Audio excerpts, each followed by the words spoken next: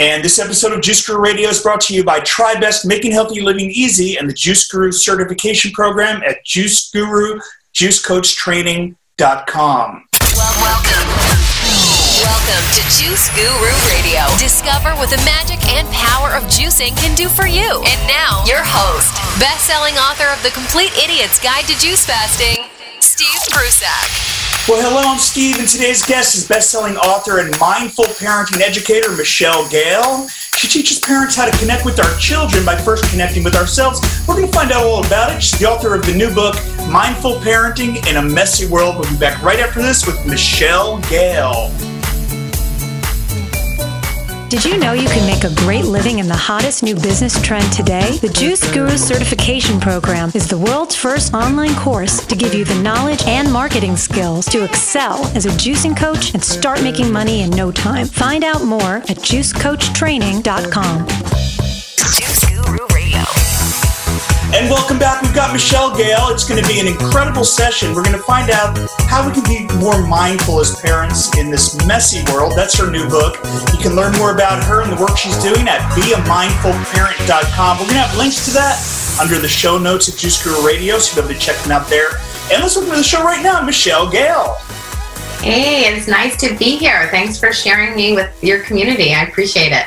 Well, it's really exciting to have you. I know you worked at Twitter and other high-growth tech startups, and now you're doing completely different work. So how did you go from the work you were doing there to this transition in life?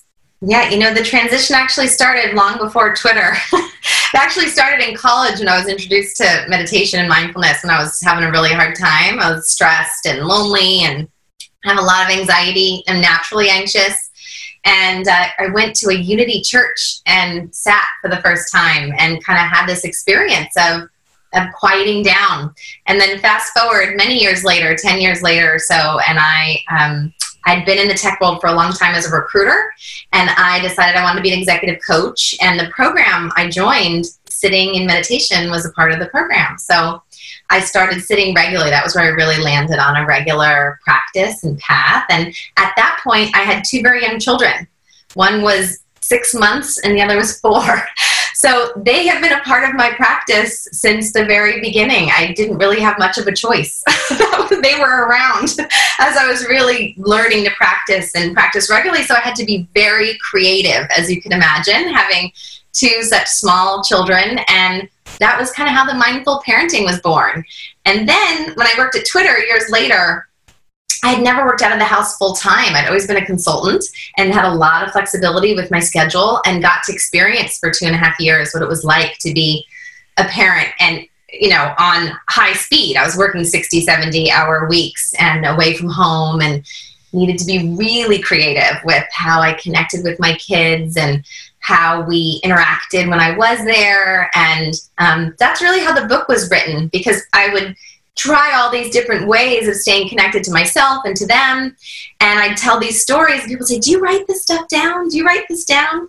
And so eventually I wrote it down. That's how the book came to be. And that's how I ended up moving more into this work. Really being at Twitter inspired me to want to go back into corporations when I left there and to bring mindful parenting into companies. That's a big part of what I do. Okay, great. Well, yeah, and as parents, and it's a journey raising the little ones. And when you talk about a messy world, what are you getting out there? Messy world is just the stuff of our lives. It's just the day-to-day. It's just what we all deal with as parents, right? It's waking up and somebody peed their bed and you have to start stripping the beds, or hopefully it's when you woke up. In my case, it was often, 2 or 3 in the morning for a very long time. And it's the breakfast and the toast burning and the dogs barking and being late to the meeting that you're going to. And how do we stay present and sane and actually find joy in that mess and find learning and our own growth in that mess? That's what really excites me. So how do we define mindfulness? So mindfulness, if you ask, 20 different mindfulness teachers, you'll get 20 different answers. I love Jon Kabat-Zinn's definition is paying attention on purpose in the present moment, non-judgmentally. Right? And that the non-judgmentally piece is the key. And I also like to add in with curiosity and kindness. So mindfulness is about being present with whatever's happening right now with curiosity and kindness, being interested, even if it's something that's relatively unpleasant.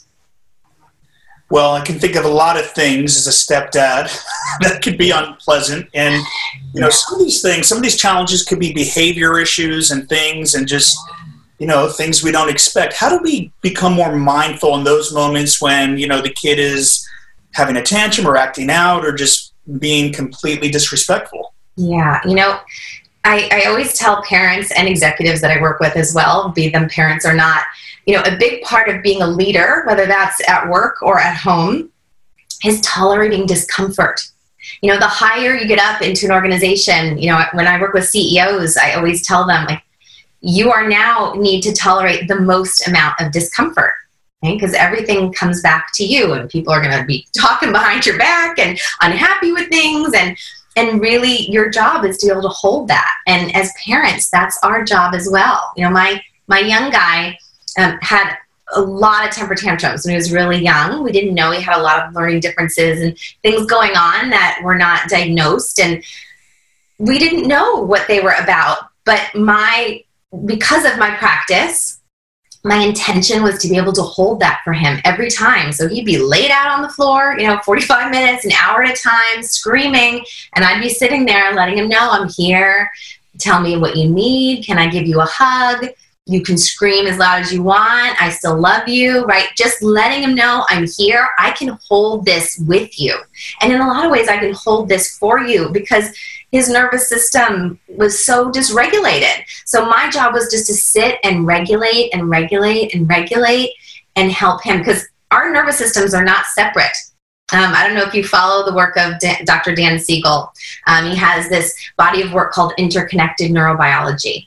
And what he teaches us is that our nervous systems are connected. They're affecting each other. So when our kids are having a real hard time, the very best thing we can do is to keep ourselves calm. I know we're not going to do it every time, and certainly I don't. And after all these years and all this work, I'll still snap, you know, and I'll still lose it. But my kids know they can kind of be like, really, Mom? You know, and they know I'm going to come back and I'm going to repair the situation. I can remember years ago being in the car with my oldest son, who's 14 now, but maybe he was 10 at the time.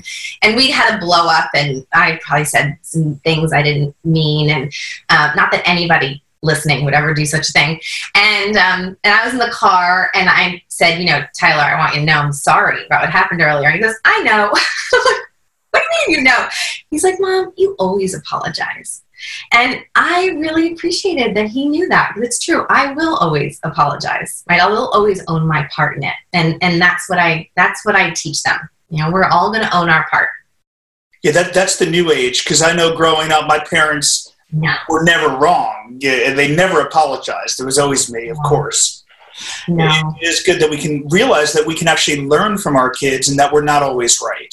Yeah, we can learn from them, and we're not always right, and we make mistakes, and we want to teach our kids to be able to fail, right? We want to teach them to be able to fail, and some of the best ways to give them permission to do that or give them permission to make a mistake is to make the implicit explicit for us, because often we're thinking it, but we don't want to say it because we don't want to be wrong. I mean, we don't want to admit our errors or our mistakes. But as we model that for them, and that goes with mindfulness as well, because people often ask me, and you may have the question in your mind, how do I teach my kid to be mindful? I get that all the time, and my response is always the same: don't. You practice. And so there are some kids that are really interested in practice, and they'll eat it up, particularly if they're little, and there's a lot of sweet books, and, I did a lot of recordings with my kids and listening, and they were very open. But if they weren't, I wouldn't have made them do it. And now that they're older, they're definitely not interested in general in sitting or in practicing, but they get it through me. They see me sitting in the mornings or in the evenings or in the middle of the day. They see how I take a breath and I'm like, oof, I'm really triggered right now. My jaw's tight. I can feel my heart beating. My belly feels a little funny. Like, I'm going to take a minute, right? That is mindfulness. And we're teaching it to them by doing it ourselves. Well, we're here with Michelle Gayle. She's the author of Mindful Parenting in a Messy World. We're going to hear some strategies on how we can in the moment become mindful? Because it's all fun to sit here and say what we could have done, but how do we deal with those challenging moments in real time? And we've all been there. So we're going to find out all about that. Tune in, get yourself some water, some tea, some juice, and let's get back to our interview here with Michelle Gayle, because this is really exciting. You were talking before about our connection to our kids, and my wife and I often say that we're energetically sensitive. We're like, maybe because we drink a lot of juice, but we feel we can absorb the energy of other people. So in those moments when we are, getting those energies and there is a lot of disruption, what are some of the mindful practices that we can, you talked about taking deep breaths or whatever. What else can we do in real time during those moments? Yeah. Well, I think it's beautiful that you and your wife have that experience. It shows that, that there's a lot of empathy and that you're probably both empaths, and the world can be a lot more difficult for those of us that have that sensitivity. And so there's a few different things I want to share within that question. But the first thing I'll say is, so we don't want to start practice when we're triggered, right? That's not the time to practice for the first time. We practice when there's no problem, right? When there's no triggers, and maybe we imagine a trigger, right? I often, when I'm teaching classes, I'll have people close their eyes and I'll walk them through, think to a moment in the last few weeks where you had a hard time, right? So this is something everyone can do now if you're in a safe place to do that or not. And think of a time that was difficult, and with your eyes closed, and really get the experience of it. Where is it in the body? You feel tightness in the chest or in the belly, or the neck kind of tight, or the shoulders tight, and really get the feeling of it and let it sink in. And then I'll walk them through a little mindfulness practice. Lift up your back posture, take a breath, feel gravity, just take a minute and settle down. And then think of that same thing again. And ultimately, every time we go through that practice, we relate to it differently. So but we want to practice that when we're not in the middle of it. So we want to take on, I'll often have clients. I had a client recently who has 2 daughters. She's an executive and she has 2 daughters. And so, and they love sparkly things. So I asked her, do you have any sparkly stickers at home? And she said, oh, we've got sparkly stickers. So I said, put these sparkly stickers all over. And so I encourage her to do this practice with her children, and have these stickers on your computer, in your wallet, in the cabinet, on the refrigerator. And you all agree, when you notice the sticker, you're going to take one breath, you're going to pause. You're just going to stop, just check in, and then move along. And so you're getting this practice of pausing, of stopping when you're not under pressure. And then when the pressure comes, maybe not, it takes a little bit of time. You're like, oh, I can do something, right? I know what to do now. And we pause. And we take a breath. The body is such a, and I know you're doing body work over there. I mean, this is the work that you all care about, is how we take care of our bodies. And the body doesn't lie. So the body, that's why I say check in with the body. The body gives such good signals as to where we're triggered. And it also is how we can calm down. I'll often tell people, just feel your feet. Feel your feet. When I'm about to go on stage somewhere and give a talk, I'll often just ground in the feet, just noticing my feet on the ground. And that brings all the stress and anxiety right down. So there's a couple of ideas for how to kind of weave it into what we're already doing. And, you talk about calm. I mean, is that related to mindfulness? Can we always be calm while being mindful? No. And in fact, we shouldn't even, I think mindfulness has a little bit of a bad, not a bad rap, but I don't know what word I'm looking for, but people relate to mindfulness as only being calm. And, I talk about in my book, we can be just as mindful of our anxiety or our anger or our fear as we can of our joy and our happiness and our, calm, the experience of calm that we're having in our body. So, no, we can be mindful of, mindfulness encompasses it all, right? John Kabat-Zinn has a book called Full Catastrophe Living. right? It's the full catastrophe of our entire lives we can wake up to. We can wake up to, we're walking down the street and smelling the flowers and, maybe doing a little mindful walking, really noticing our steps, noticing how the muscles moving from leg to leg. And all of a sudden there's a car crash, right? And there's a car crash not near us.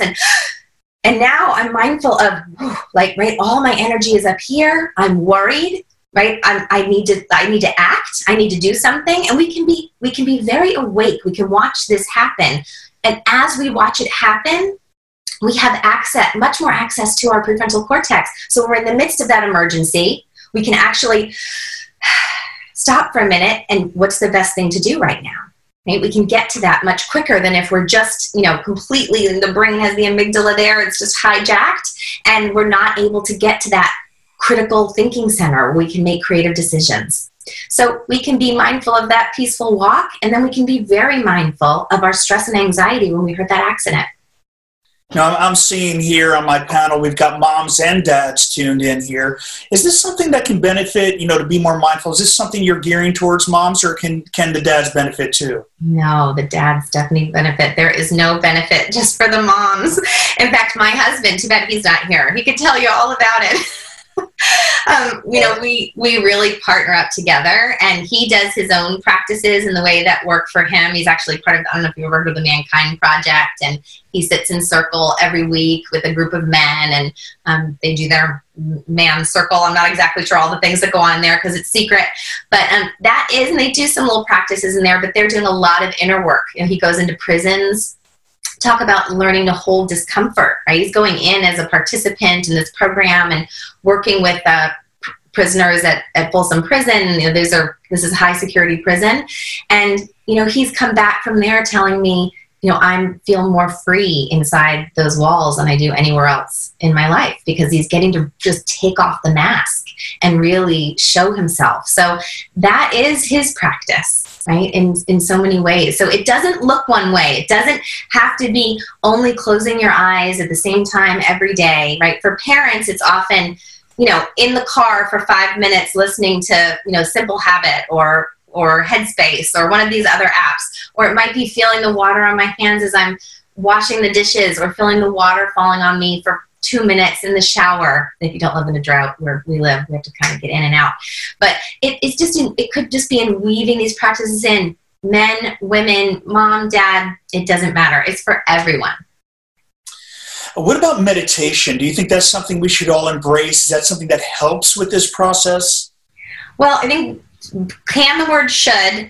We shouldn't do anything. We should, the idea is to be drawn to it.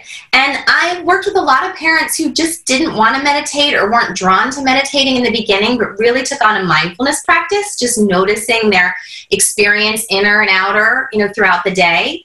But I will always share with them, and I'll share with you and your listeners, that there is a value in that silence and in that stillness. And I'll tell you, when I first started sitting regularly when my kids were very young, it was very hard for me. I felt like I was wanted to run out of the room. I mean, I really had to start small, 5 minutes at a time, 10 minutes at a time, 15 minutes at a time. And I grew because I have a lot of anxiety and I did not know how to hold it. When I got still, it was very scary and disturbing to me. Within me. That's not that way for everyone. And so there is a value, because when you sit for long periods of time, you get to know your thought patterns. You get to know what goes on in your mind. Right? Early on, I'm like, I'm either planning or I'm criticizing myself. And particularly that criticizing myself, that strong inner critic that I had, I didn't realize how much it was driving my life until I got to know the patterns. And I got to know the patterns, and then that pattern would show up. I'd criticize myself. I'd say, oh, you shouldn't have said that to that person, or you didn't respond the right way. And I would just hear that voice and say, yeah, okay, stay over there. And it wouldn't ruin my day or make me grumpy or angry before I didn't even know that was happening. So there is a value in meditation, and I encourage everyone to try it and to go work with a teacher and to sit for long periods of time if you can. I have on simplehabit.com, I have a 7-day, 5 minutes a day meditation for parents. So if anybody's interested in that, I'm not sure if it's free or not. I think it's free. But that's a nice little entry point, and then you kind of expand from there. So if you just take on a mindfulness practice and you just learn to notice and get curious and inquire about ourselves, that's wonderful. And then I hope it inspires parents to seek out kind of longer, deeper practice, and hopefully with different teachers. There's so many wonderful teachers out there. Well, how old are your kids now? 14 and 11. One's going into high school, one's going to middle school, so I'm leaving primary school forever. Right, because I'm going to say, like, as they travel through, my stepson's 11, we know the teen years are coming. We already see these prepubescent changes. Yeah. This is something we never master, because it's always that journey with our kids as they go through all these different phases, right? Yeah, and I think that's where the curiosity, right, when we're well practiced in these practices, that curiosity comes up, because that is really where I am with my 14-year-old. I mean, he's definitely gotten moody and grumpy and different and, more annoyed. I just said something, he's homesick, and I said something to him, and he said, don't quote from books, Mom. I didn't even know what he was talking about. I'm like, I'm not quoting from a book. He's like, it's just so annoying. I'm just so annoying right now. And I know I can step back from that and watch it. No, it's really not personal to me. It's developmentally appropriate. He is meant to be differentiating from me. We've always had a very close relationship. And so it's going to be clunky and rocky. And we also have to meet them where they are. Just recently we had a little spring break away. We just rented a house up the coast for a few days. And my husband and other young son were out, and we stayed home, and somehow we ended up talking about the Enneagram, which is this wonderful system, this personality system. I'm not sure if your listeners are familiar with it, but it's pretty deep. And I've talked to him about it in the past, but I said, how about we read our different Enneagram types and talk about it? And he wanted to listen to Eminem. So we went back and forth. We talked about the Enneagram, and we listened to Eminem songs, and then we were just talking about Eminem's Enneagram type. Right? And so what is his personality type? What drives him? What are his fears? So it was just this beautiful example. I felt like when I was in the midst of it, I was really like, this is rich. Like, this is rich. This is a coming together of what matters to me is helping him get to know himself. Like I told my kids, there's 2 things that need to happen by the time you leave here when you're 18 or however old you are, hopefully 18, off to college. You have to be alive, I hope. You have to be living, and you have to know who you are. You have to have a good understanding of who you are as a human being, right, as much as you can at that age right now. If those 2 things happen, I've done my job. Now, you talk about embracing the messiness in our lives. What do you mean by that? How do we go about embracing the messy? Yeah, embracing the messy. So it kind of points to what I was talking to earlier about holding discomfort. And so it's not just about holding discomfort, which is a big part of it, but it points to something you said earlier, which is learning, always learning from our experience. So what if instead of, some disaster happens in the family, whatever it might be, and we just go into total victim mindset, right, and victim mode. And this goes to Carol Dweck's work on the growth mindset. It's a wonderful book called Growth Mindset. But we don't go into a growth mindset. We go into victim. Why me? This is awful. I'm a terrible parent. And we've all had these, thoughts that come up. But if we can be aware of that, like, oh no, what do I have to learn here? Like, what is this trying to teach me? When we look back on our lives, I can't imagine anyone is tuning in that doesn't recall, if you ask them, where did you grow the most as a human being? It is always through the darkest times. It's never nobody ever talks about Thank you for listening to Juice Guru Radio. Find out more about us at juiceguru.com. Until next time, and we have to put ourselves get your together. Juice on. That's where we grow. So if we can think of the mess of our lives as the greatest opportunities to grow as a human being, as a parent, as a person, then we can embrace the messiness in our lives in a different way. That's a great way to look at it. And when we're dealing with our kids, what about all that anger and frustration that inevitably they will trigger? And what do we do with those emotions? How do we work through them? And it's fun to say it now, but I know what's going to happen next weekend. Yeah. So we learn to lean in. And we lean into those difficult emotions. And again, we point to how are they going to teach me something? So if we can get into that mindset, then we can work with ourselves in that moment. And yes, we're going to get triggered. But there's a step behind that. So before we can fix, like, when I get triggered, how do I fix it, right? That's what you're asking, essentially, right?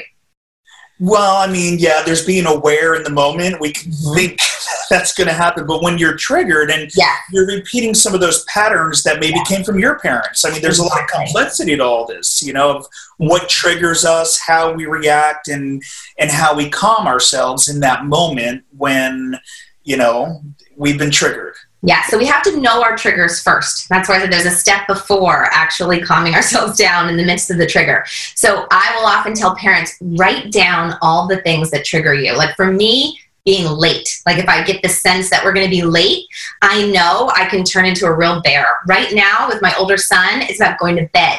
He doesn't want to go to bed anymore. And I'm a little bit of a cuckoo about sleep. And so this is on me. You know, he's not going to go to bed at the time I want him to go to bed anymore. You know, I have to let it go, and I'm really struggling to let it go. And so I know this time comes at night, and I notice, there I go. Like, it's coming. I'm getting irritated. And there's been plenty of nights I'm not as kind as I want to be, and I go to sleep, and I lay there, and I'm like, God, you blew that one. What are you going to do next time? Right? What are you going to do next time? Next time, I'm going to hold my tongue, you know, do what I can to support a decent bedtime and let it go, right? It might not be till the third or the fourth night, and then I'll mess up again, and then it'll take another 4 or 5 nights later. And so it's all in increments, but we have to know our triggers. So I would encourage everyone listening, write down all of the triggers that you have. And some of them are from our childhood, and some of them are just things we've picked up in parenting, and there are little, you know, are the little things that annoy us personally, but they are often, as you pointed to, from our childhood.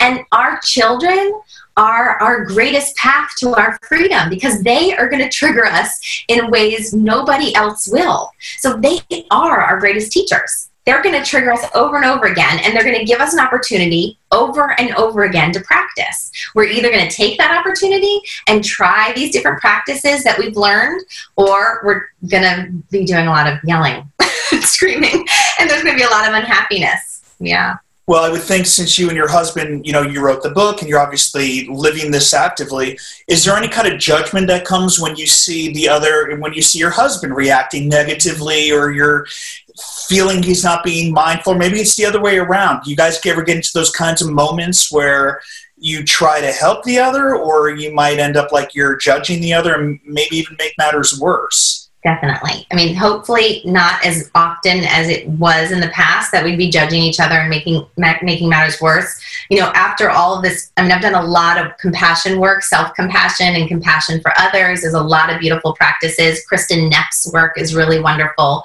around self-compassion.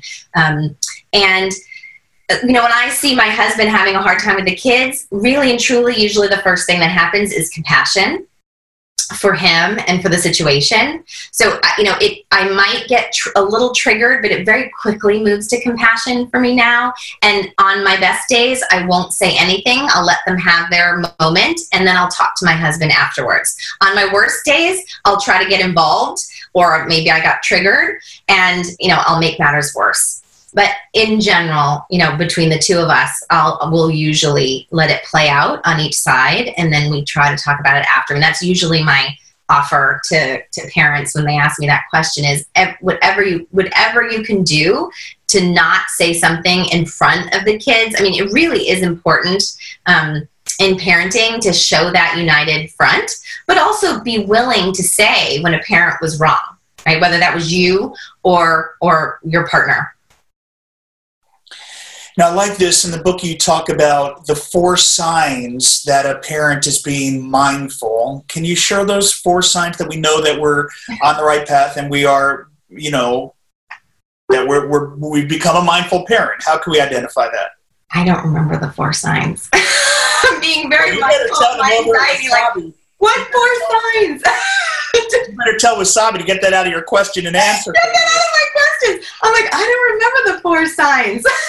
Wow, they got that. No, question number 22 there. I mean, I'm just going through these questions. We're going to get rid of that one. I'm so sorry, but I can definitely give some.